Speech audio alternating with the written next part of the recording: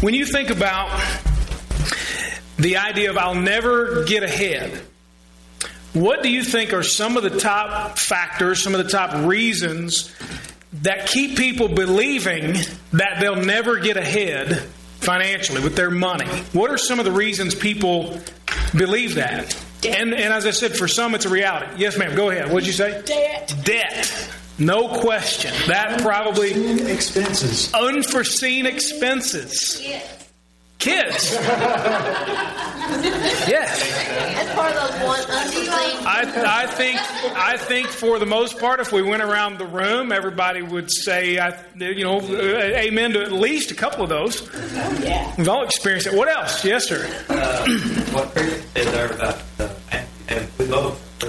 That's right. A couple of boats that will get you. Certainly. Yeah. And it's the gift that keeps on giving from your friends. Just right back around. You can't use that against me. Man. That's right. He got rid of the boats. That's great. It's like health. Yeah, your health. Absolutely. Yeah. In some cases, your ability to work. For whatever reason. What else? I mean, there are a lot. What other factors come to mind? What have you heard? What do people talk about? Well, I tell you, we could get ahead if it weren't for, or if only. Losing a job. Yeah, unemployment. Or taking a major pay cut. You may have a job, but you take a pay cut. I remember when I went to Briggs, I had already lost 2 jobs. Half in left town, and Mattel Fisher Price Yep. left us. And they didn't want me to stop in there. You bad luck. Yeah. What else? What are some other factors? We've mentioned a lot of good ones. Yeah, you spending. I mean, let's be honest. In most cases, we talk about if I'd be able to get ahead if I had more money. But what do we do when we get more money? We spend it, don't we? Well, we're going to live right there on the edge. What's that? We get AOL. I talked about that last week. We go to Circuit City and get a television we pay for the next 3 years for no reason.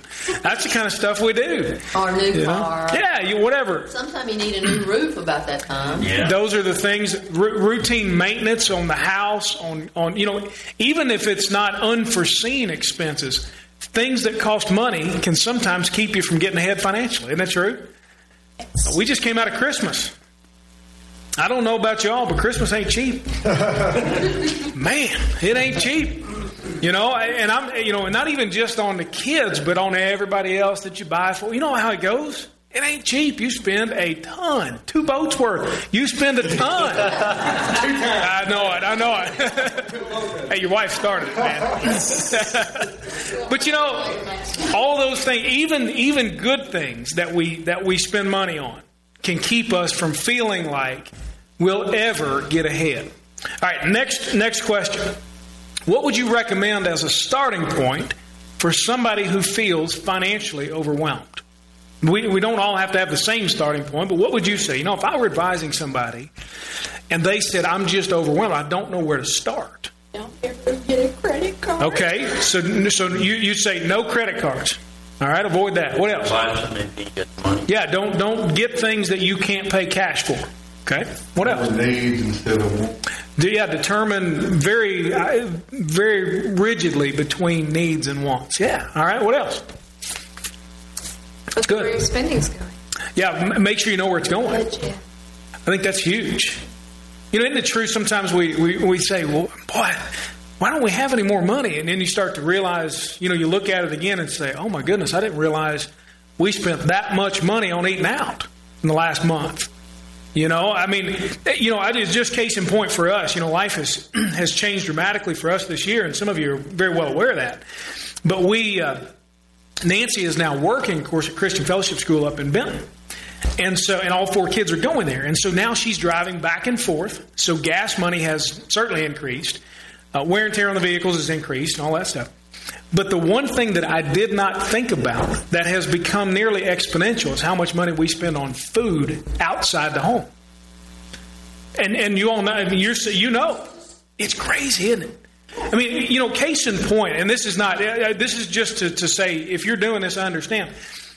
Every Tuesday and Thursday, Nancy either has after-school cheerleading practice or Nora, and Nora always has gymnastics those days. So I drive up there to get Nora early from school because she gets out 40 minutes before or 20 minutes before Nancy does, and has to be back in Murray by 4 o'clock, and Nancy can't get her here in time. So I drive up there. Nancy has to stay after, so she buys food up there for them. I buy food for me and Nora here in Murray, and it's at least once a week, sometimes twice. Now, the grocery budget has decreased a little bit, but that's offset significantly by, isn't that the way it is sometimes? And it's just reality. It's just the way that things might be. What else? What would you say is a recommended starting point? Somebody's overwhelmed. How do you help them begin the process of getting out?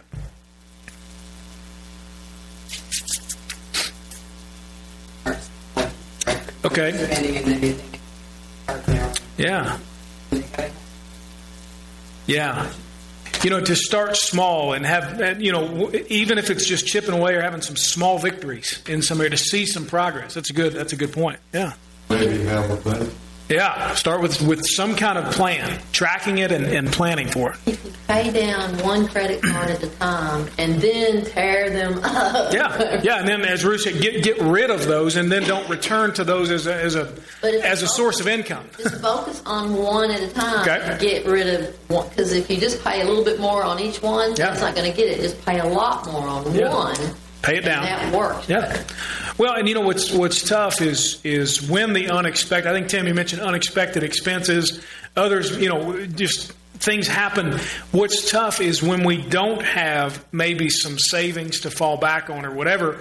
Then those credit cards become a source of income. I mean, that's what it is. I mean, it is extra income that we in some cases. Let's be honest. I don't want to shame anybody tonight. Sometimes it's just the way things are. You don't have any choice. I mean, it's either fix the car, and eat, or choose between fixing the car and eating. I mean, that's in some cases that's the way it is. So, yeah, whatever. I mean, all right. What does it even mean to feel as if you are ahead financially? What in the world does that mean?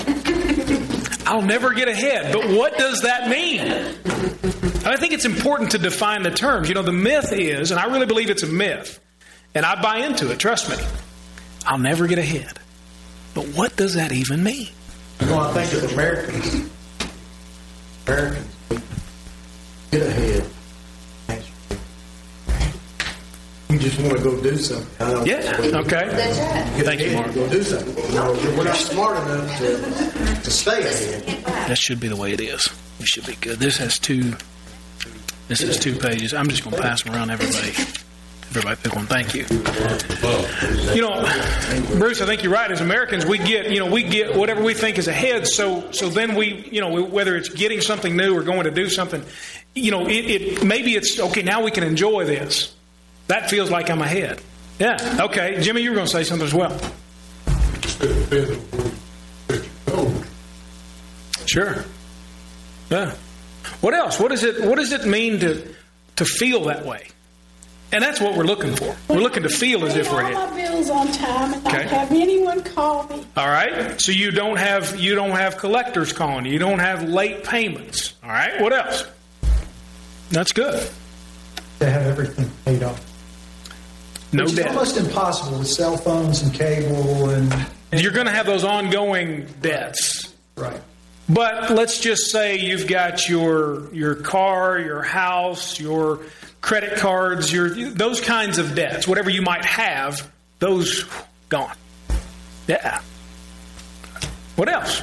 To feel like money doesn't matter. Like you can just hey, you want to go skiing in the Alps? Sure. Do it. Yeah. All right. That's nice. Yeah. Well, let's be honest. For some, that's the only way we'd feel ahead. Is money's no object. On Facebook, we are having this year my 20th high school reunion, 20-year high school reunion. And the girl who is putting it all together, and thankfully I don't live in Louisville. I was a class president. I'd have to be involved. And no offense, but it's just a bunch of girls. I don't want to be involved. Let them plan it. Y'all do it. I'll show up. It's fine. So thankfully I'm not involved. But she's put on Facebook the other day, she said, you all tell me who might come and how much money, you'd be willing to spend. And it's amazing how many people want to feel as if money is no object. You know what they say? I'll be there, my husband, my wife, whomever, we'll be there, and it doesn't matter how much it costs.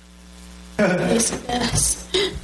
It does? Hold on. I was class, but let me veto this. I'm going to pull some presidential authority. And it's amazing. We want to feel as if money is no big deal, even in simple little things like that. Oh, it doesn't matter. We'll spend $100 on a reunion. Who cares? We want others to think that it's not a big deal. Yeah. Which is probably part of the reason why we didn't get ahead financially. Yeah. What else? What does it mean to feel that way?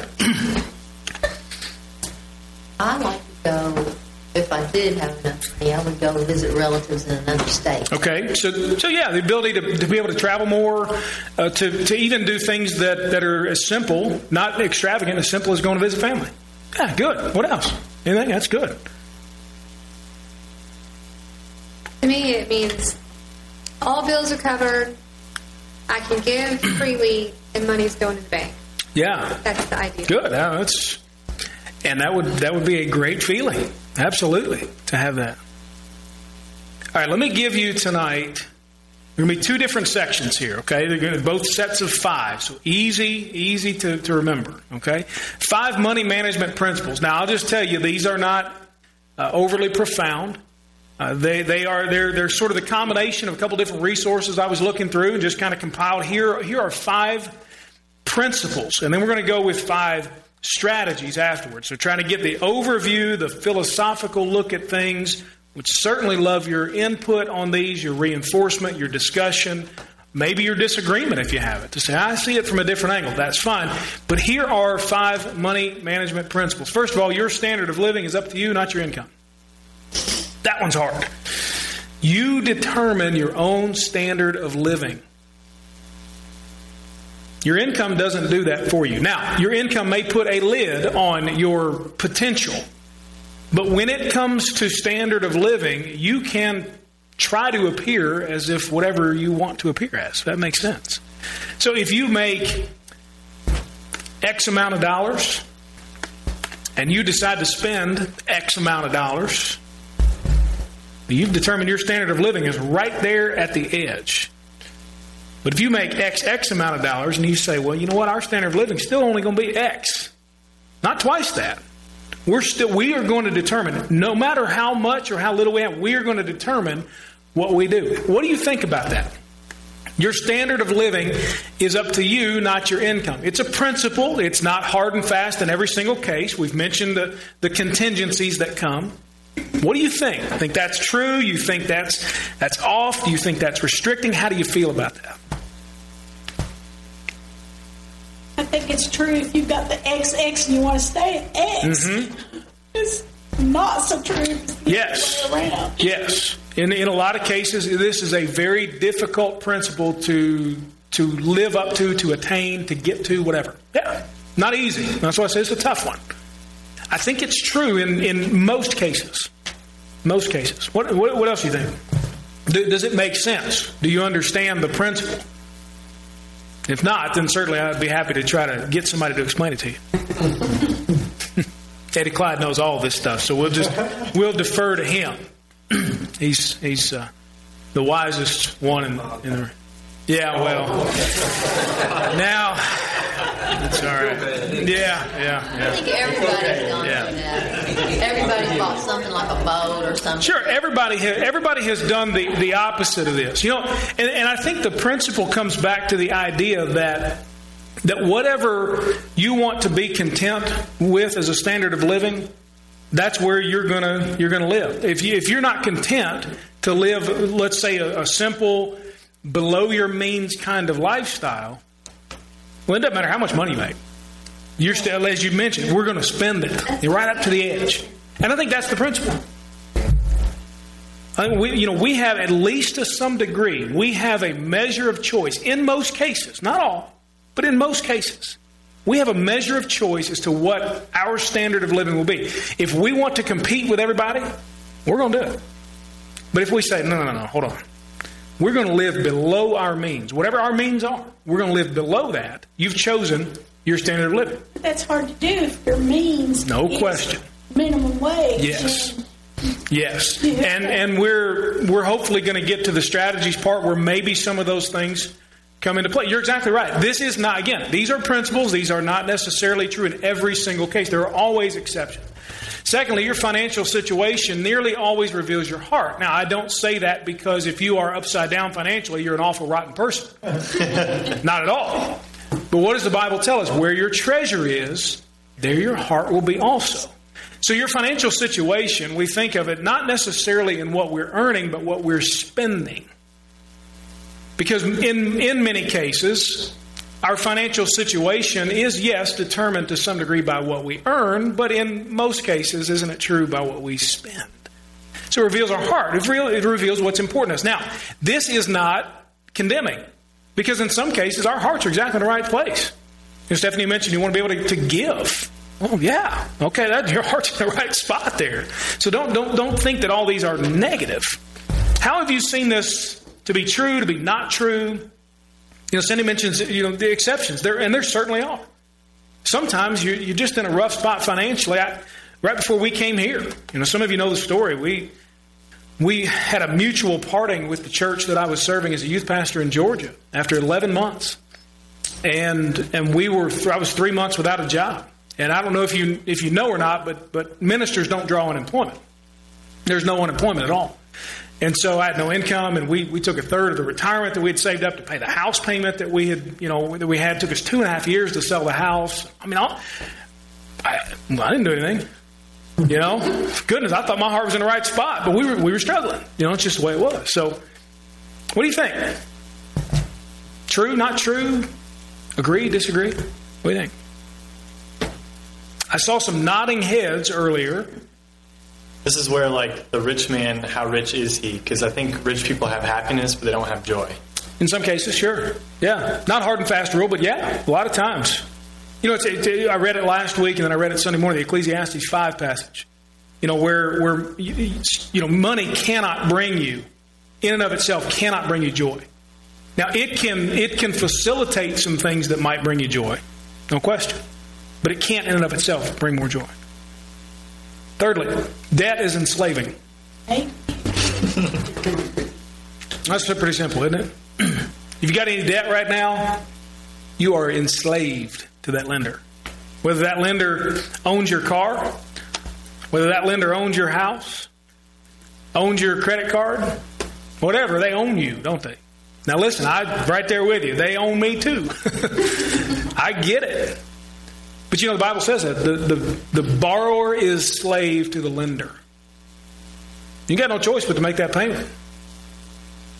And if you don't, like I said a couple weeks ago, you're going to find out real quick who owns your stuff.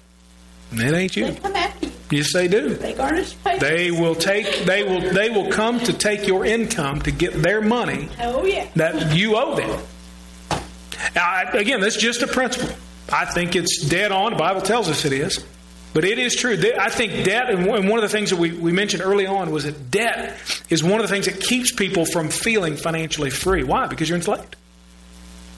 And I don't, again, not to, this is not condemnation. It just, so if you feel enslaved by your debt, good reason, because you are. I mean, and I am too. That's the way it is. Fourthly, you are in control of every purchase you make. That's somewhat false. Ask Mama, she'll tell you. She just bought 3 months worth or 3 years worth of subscription on a magazine that she did not buy. So not every purchase. There you go. Sometimes somebody steals your identity and becomes Donna Scott making purchases on magazines. That's pretty good. I wish she were here to defend herself. Or explain it, or tell the story. Oh, no. Sometimes your mate will go and, or your husband or wife will spend money that discussed. And, and you're not in control of it. All right. So you personally may not be in control of every single purchase that is made in your family or on your behalf. All right. There was an article on that on TV just today. Okay. 1 in 5 people their mate spends up to $500 that they don't even know. Okay. Interesting principle. I would highly recommend, as a side note, and I have dealt with enough premarital counseling to recommend as, and some folks, I have people in my own family that do not have joint checking accounts, don't share their stuff. If you are a married person, I would highly recommend, I would urge you to become one. And I mean that not with chapter and verse necessarily, although Genesis 2:24 says it. It's not just a physical union. I believe it also includes all those other things. If it's at all possible, I think it's best, because you may avoid different things like that. Purchases that are unwanted maybe get reduced because it's obvious it was made. It's harder to hide that way. And so, I know people in my own family, extended family, that's the way they operate, and it's... 26 years. Are you really?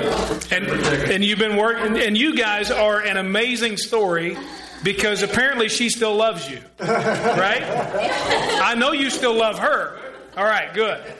But I say that because pointing to you, I think that what you all have been able to do in large part is the exception to the rule from what I have seen.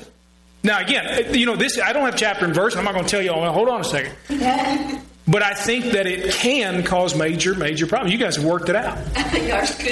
No question. Well, and see, and you don't want to know.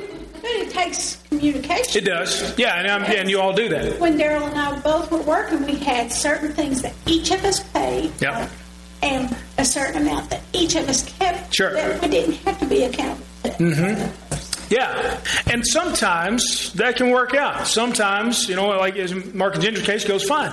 In other cases, it can create some chaos between the couple. Going back to the principle, the idea here is that the purchases that you make, that you consciously say, I'm going to get this, you were in control. Now, again, exceptions to the rule. I mean, if somebody steals your identity or makes it completely different story. But when you go out and you buy a television at Circuit City for 3 years at AOL, I was in charge of that. Dumbest thing I ever did, but I was in charge of that. When you go out and as Nancy and I did, we bought 2 new vehicles as soon as we got married. We got money now. We graduated from college, got a job. We were in charge of that. Neither one of them was worth what we paid for them over the next however many years. I mean, it was just the way that it was. You're in control by and large principles, not hard and fast rules. You're in control. Financial freedom doesn't just happen. That's true. It's not going to just happen for you. Boy, I'm praying for financial freedom. Okay. We're going to talk about some strategies you need to add to that prayer. Because I don't believe that it happens very often that miraculously God just bails you out. We dug ourselves a hole. We're praying God's going to get us out of it. Lord, I got a little debt here. It'd be nice if a check would arrive in the mail. You don't mind? Yeah, I mean, it doesn't. It's true, isn't it? It doesn't just happen. And it doesn't just happen by doing the same things that you've been doing, right? All right, so let's go with some strategy. As best we can. Money management strategies. Create a budget below your means and follow it. Now, I want to give you a couple of things. I'm just going to start them around. I think I have enough copies for everybody. This one that I'm starting here with Jimmy has one page and then another one to it. So there are 2 pages. There's one front and back, and then the second. This one here is just front and back, so take only one of those. These are nothing spectacular. All they are, if you don't have a working budget right now, then they may be a starting point for you. So take a look at it. It may be something that gives you some ideas, even if you already have one. So I printed these out. I looked online at a couple of different sites. These are actually from Dave Ramsey's site. Mike and I were talking about this last week, about Dave Ramsey and his financial piece and so on. He's got some good resources. I would say be discerning on what works for you when it comes to his principles and so on. But certainly he is a guy who wants financial freedom for people. These are free resources from his site. DaveRamsey.com. So they came with instructions. You can kind of see how to work through those, and so I thought they might be helpful. I hope I printed about 20 a piece, so I hope we have enough. I think we have right at about 20 people. So if we run low and we have to share, then that'll be fine. So again, you should have one sheet that's front and back, and that is the quick start budget, and then, thank you. And then you have the monthly cash flow plan front and back, and one extra sheet. That should be coming around this way. So you'll have in your hands a total of 4 pieces of paper. No, 3 pieces of paper. Thank you. 3 pieces of paper total.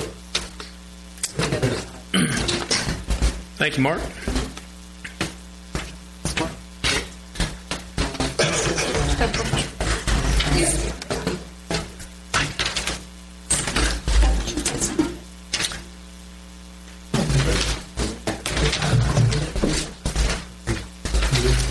Are there any extras? We should have the one from this side coming around. You guys, did you get them? Okay, making sure. So a total of 3 pieces of paper.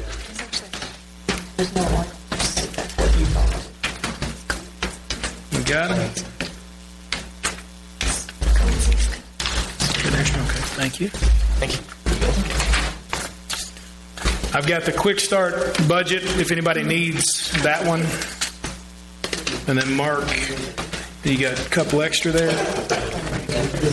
All right. We're good? Okay. All right.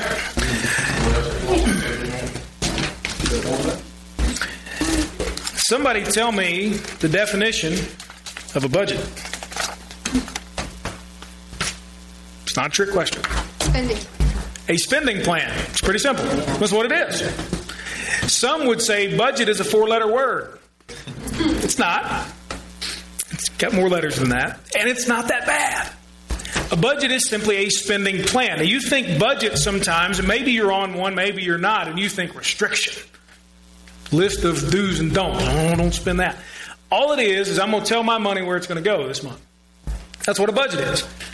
If you look at the quick start budget, all this is, you look at the one side, step 1, step 2, step 3. It gives you an idea. Here's how you start with this. We'll show you how much money you need every month to cover necessities. While your mortgage or rent is listed here, we won't get into the details, your credit, all that kind of stuff. It's just the starting point. I would highly recommend, if you follow this sheet or follow another, if you don't have something each month that you are planning for, then begin the process. You find what works for you. This may be perfect. And you say, well, I'll just print one of those off every month. Okay, no big deal. Get you a notebook, whatever, punch the holes, put it in there, good to go. You see on the other side, all it is listing, here's what's required, and then we'll get an idea of what we have to spend. And we go from there and build a plan for that. Tell me what have you found regarding budgeting, whether it's some kind of tool that you use or a strategy that you use regarding budgeting and a spending plan. What have you found for you that's been extremely helpful, that if somebody else maybe needs some tips, you say, hey, this has worked for us, this didn't, whatever. What have you found that's been helpful or not? Sticking with the budget. Okay, sticking with it, for one. Being consistent with it, committing to it, yes. Okay, so explain that to me again. Yes. Okay, so if you're using, let's say you're getting rewards on your charge card or something like that, and you're using it as your checking account, you got to make sure that you track it and you know exactly what you spent, so you know what's coming in. Can't spend more than that on the card. All right, good. Yeah. What else? What are some other tips and helpful things? Using cash. Within your budget line item, taking cash. Okay. Each more accountable to the store. Yeah. Dave Ramsey, a big proponent of using cash, which is something, honestly, I don't do. I don't carry any cash, hardly ever. But it certainly can, in a lot of cases, keep you accountable. Okay, I'm going to give something away here. And you feel it. You know, now it's not there. And if you know that is the money, there's no backup. That's it. Yeah, okay. What else? What else has been helpful?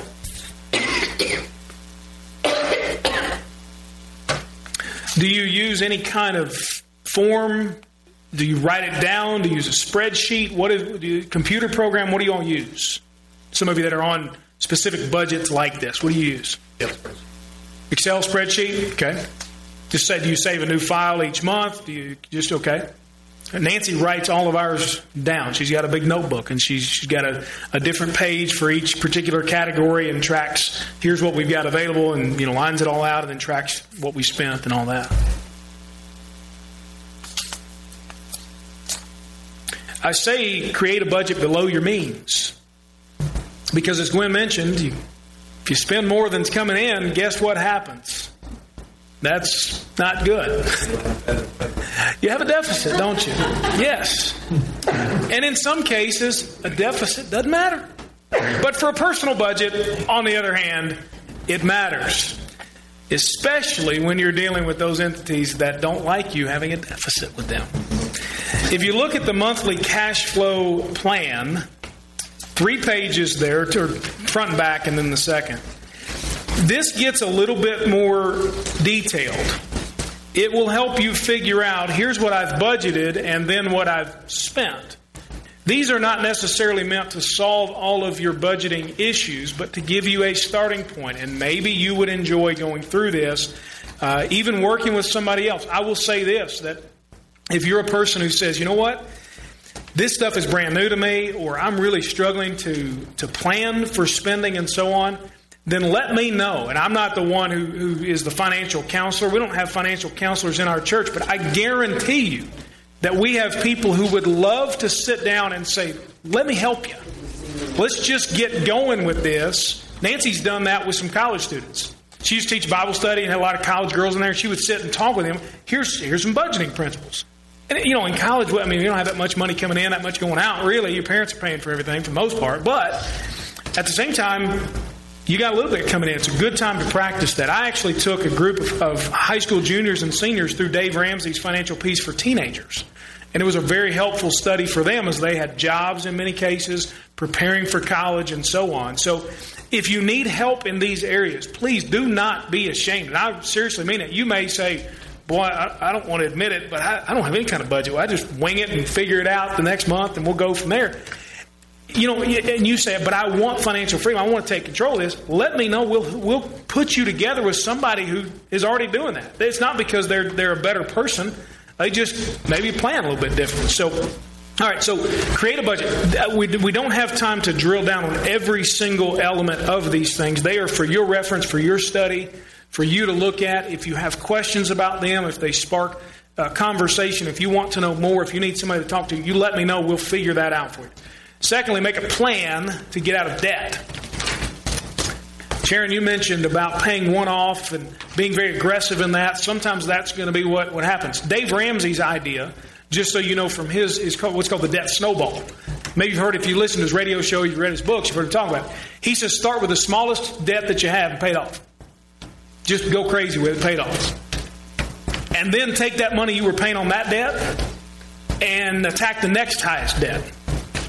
And then take all that money that you were paying on both of those and throw it at the next one. And then you see how it begins to, that's what he says, begins to snowball. Now, for some, the plan to get out of debt will be as simple as we're not going to miss the minimum payment if we can all help it.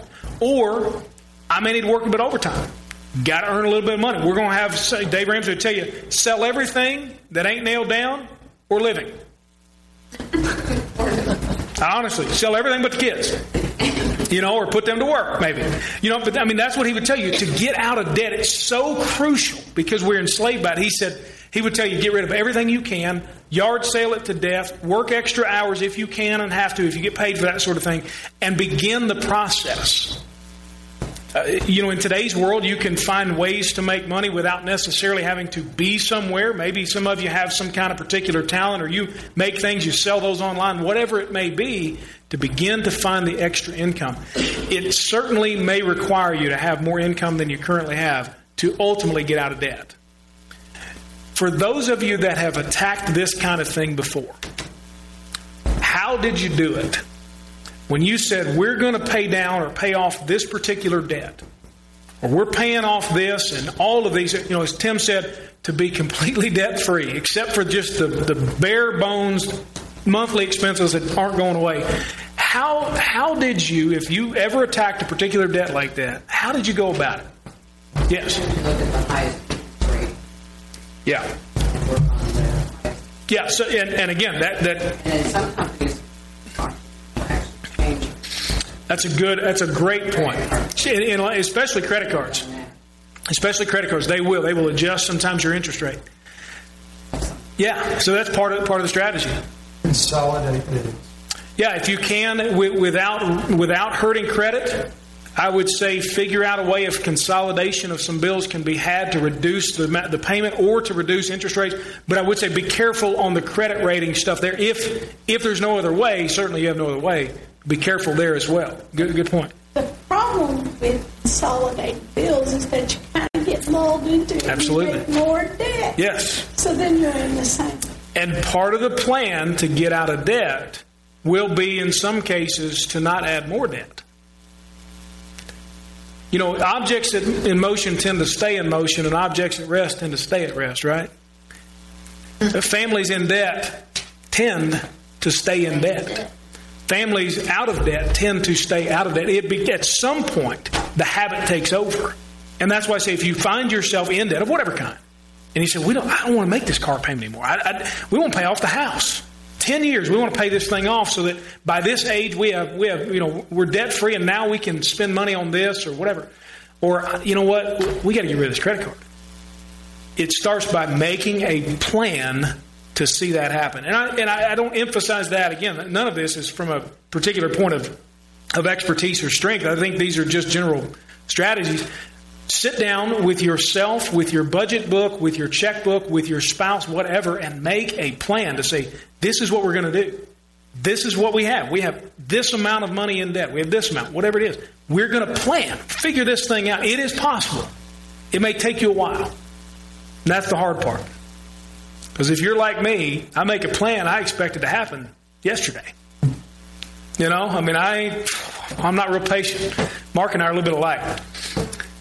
You know, if I figure something out and it's the right thing to do, and it ought to happen. Sometimes, though, that's not the case. You know, financially, you know, and it's like anything. The hole didn't happen overnight, so getting out of the hole isn't going to happen overnight. But the first thing to do when you're in a hole that you want to get out of is what? Stop digging, right? So maybe that's part of the plan. You dig? All right. I have a question. Fire away. Yes, yeah. Please. Like in my experience, I'm going to be paying off my car here pretty soon. And I feel like after I do that, it's just a ticking time bomb. Your car is, you mean? Yeah, just like, okay, transmission's going to blow up, engine's going to blow up, something's going to go crazy. And so my question is like, after you get out of debt, like, is it wise to sell? I mean, this is a really specific question, so I'm sorry. But, like, is it wise to sell the car right away or to kind of keep it and just say, because for me, it's like, is a car payment worth my peace of mind? And for me, it is. Good question. Anybody have I have an opinion on that. I'm not necessarily. But what's right? I want to know what's right. No, we'll get there. Let's open it up. It's a great question. What do you do in those situations? Yes, sir. I think, you know, just like in my situation, I'm not rich, you know what I mean, but we're out of debt. But in our mind, where we have been, we still carry that along sometimes with us. Like, well, when's the refrigerator going to go? Sure, yeah. Doomsday is going to happen. Saving extra money for all that, so that's a never-ending thing. Okay, all right. One key thing you mentioned, I'll bring back up in just a second. What else? Sharon, you had a hand up. Yes. In my experience, it's been cheaper to fix whatever's wrong and to be active in checking out the transmission, checking the transmission fluid, checking the brake fluid, and maybe changing the belts. Just doing some maintenance is a lot cheaper than another. Okay. All right. Take the money that you're paying on your debt right now, put it in the savings account. That'll be your mercy in case something happens with you. If it does it and builds up, then your next car you purchase, you put it in the savings. It's never going to be more than about $1,000 or $1,500 at a time. Even if your transmission were to die and you have to get it rebuilt, you you're not looking at that much. So a few months, I don't know what your car payment is, but a few months you've got that money already.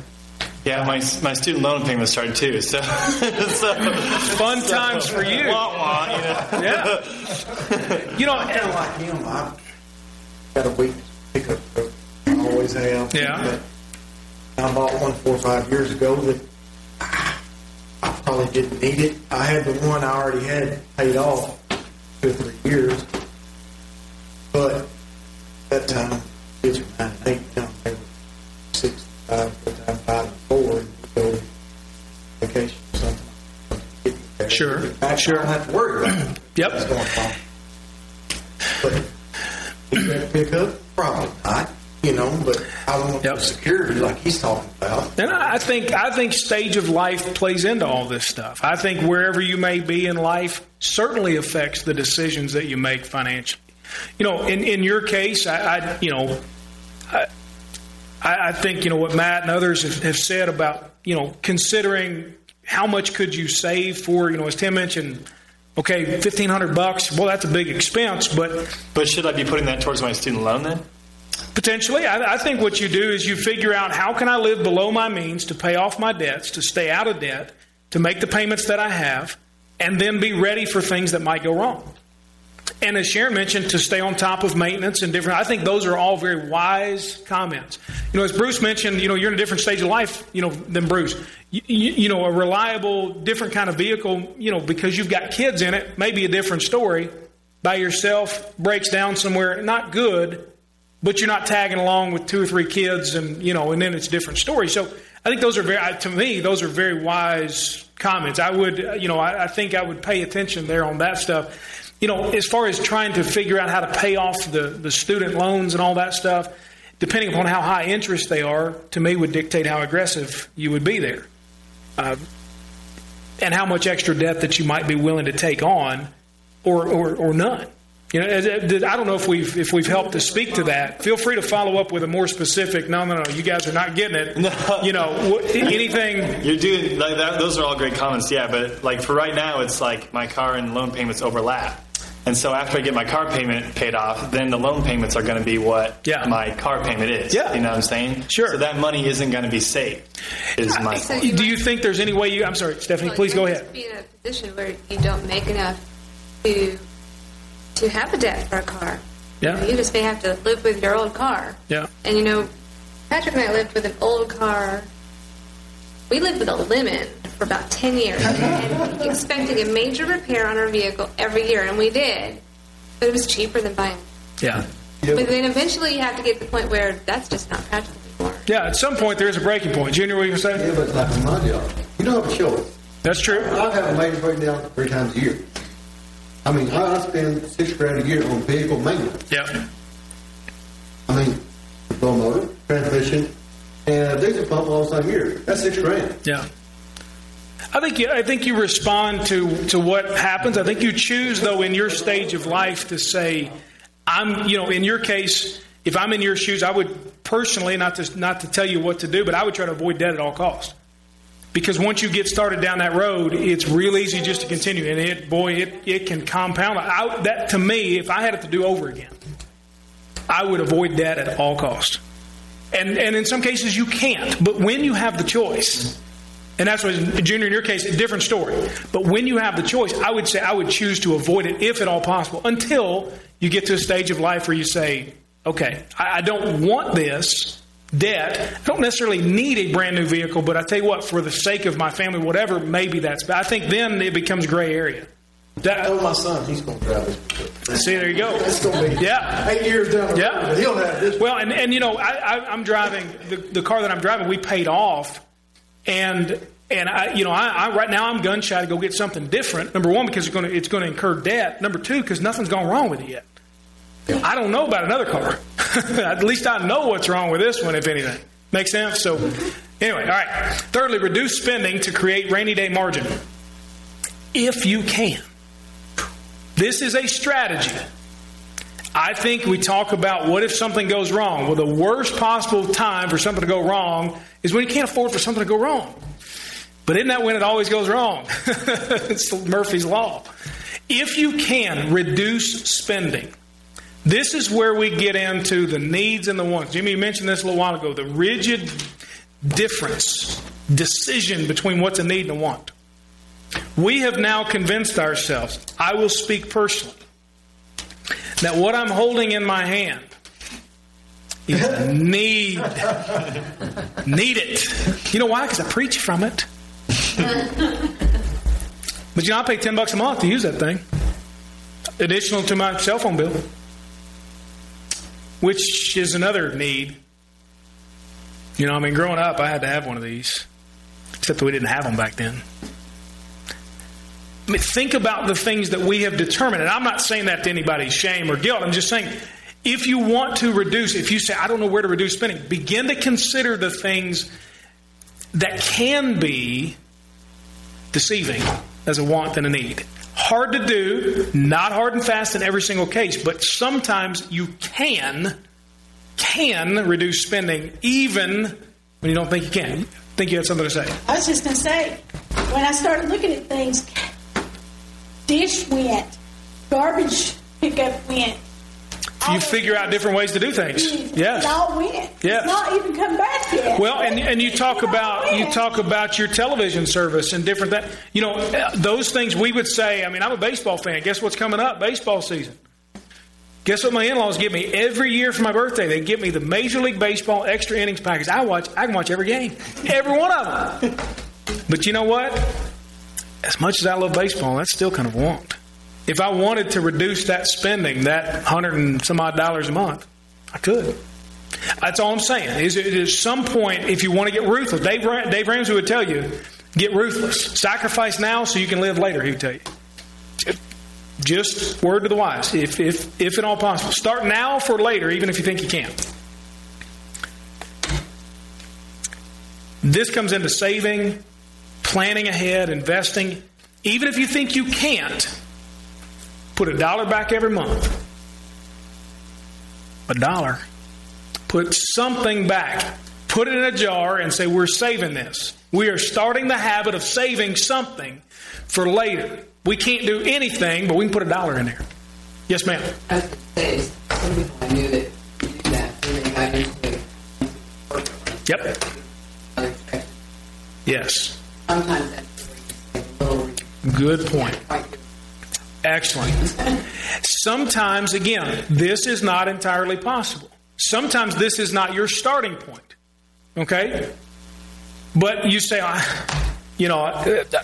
retirement, I don't have a pension at work, and, how are we going to do that? How are we going to pay for the kids' college, if we want to do that? How are we going to, afford, how are we going to buy that new car, Start now. Do something. I don't know, again, if it's just $1, just for the sake of principle, say, I'm putting something back, and then one day it'll be more than $1. How would you suggest somebody do this, even if they think they can? I've given you an idea, a simple thing, just to put $1 back. Sounds so ridiculous, but maybe it's just mental. How would you suggest somebody who says, look, we can't even pay the bills now, much less trying to save something for down the road. How have you approached this?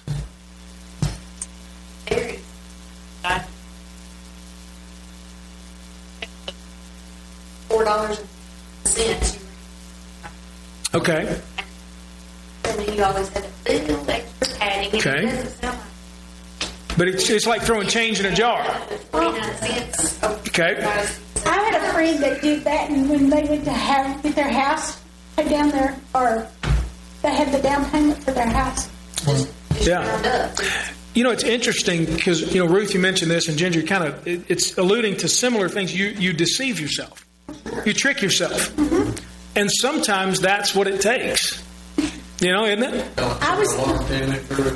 Yeah. I don't know anybody that does that. Do you?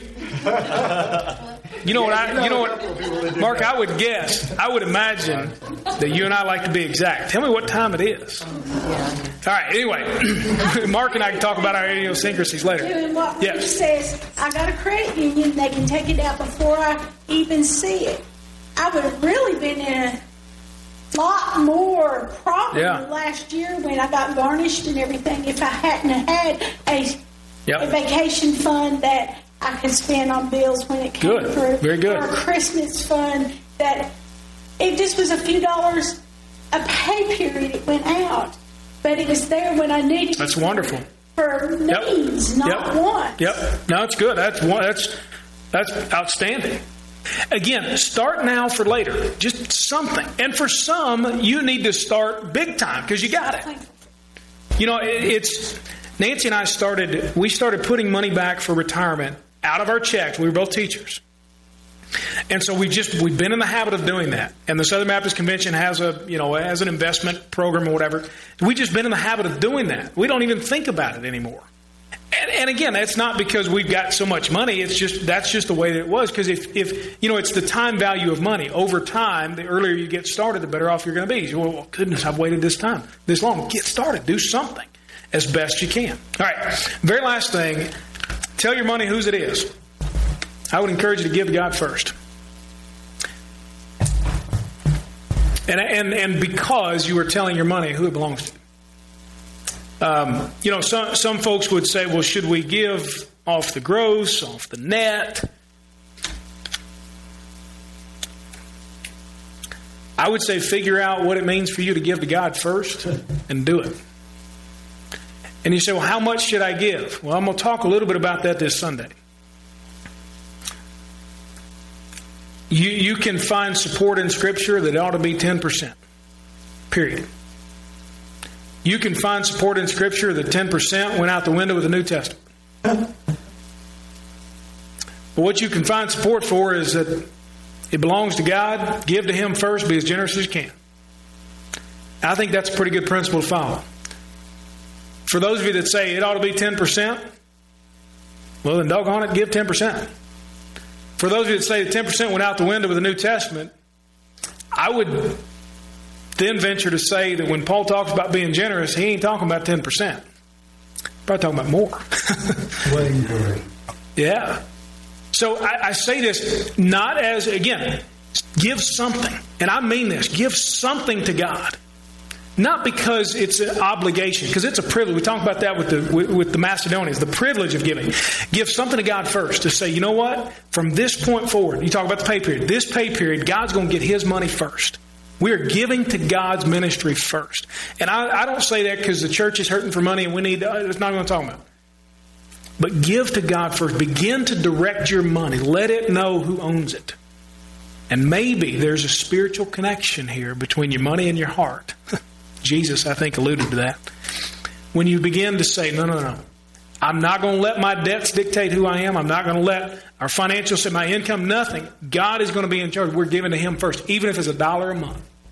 Start somewhere. And I really mean that. Take the law out of it. And then some of you maybe have a problem with that. I get it. But take the law out of it. Begin to give to God first, whatever it is that you can, and build on that, and build on it, and build on it until you can become, as you mentioned, as giving as you possibly can be and want to be.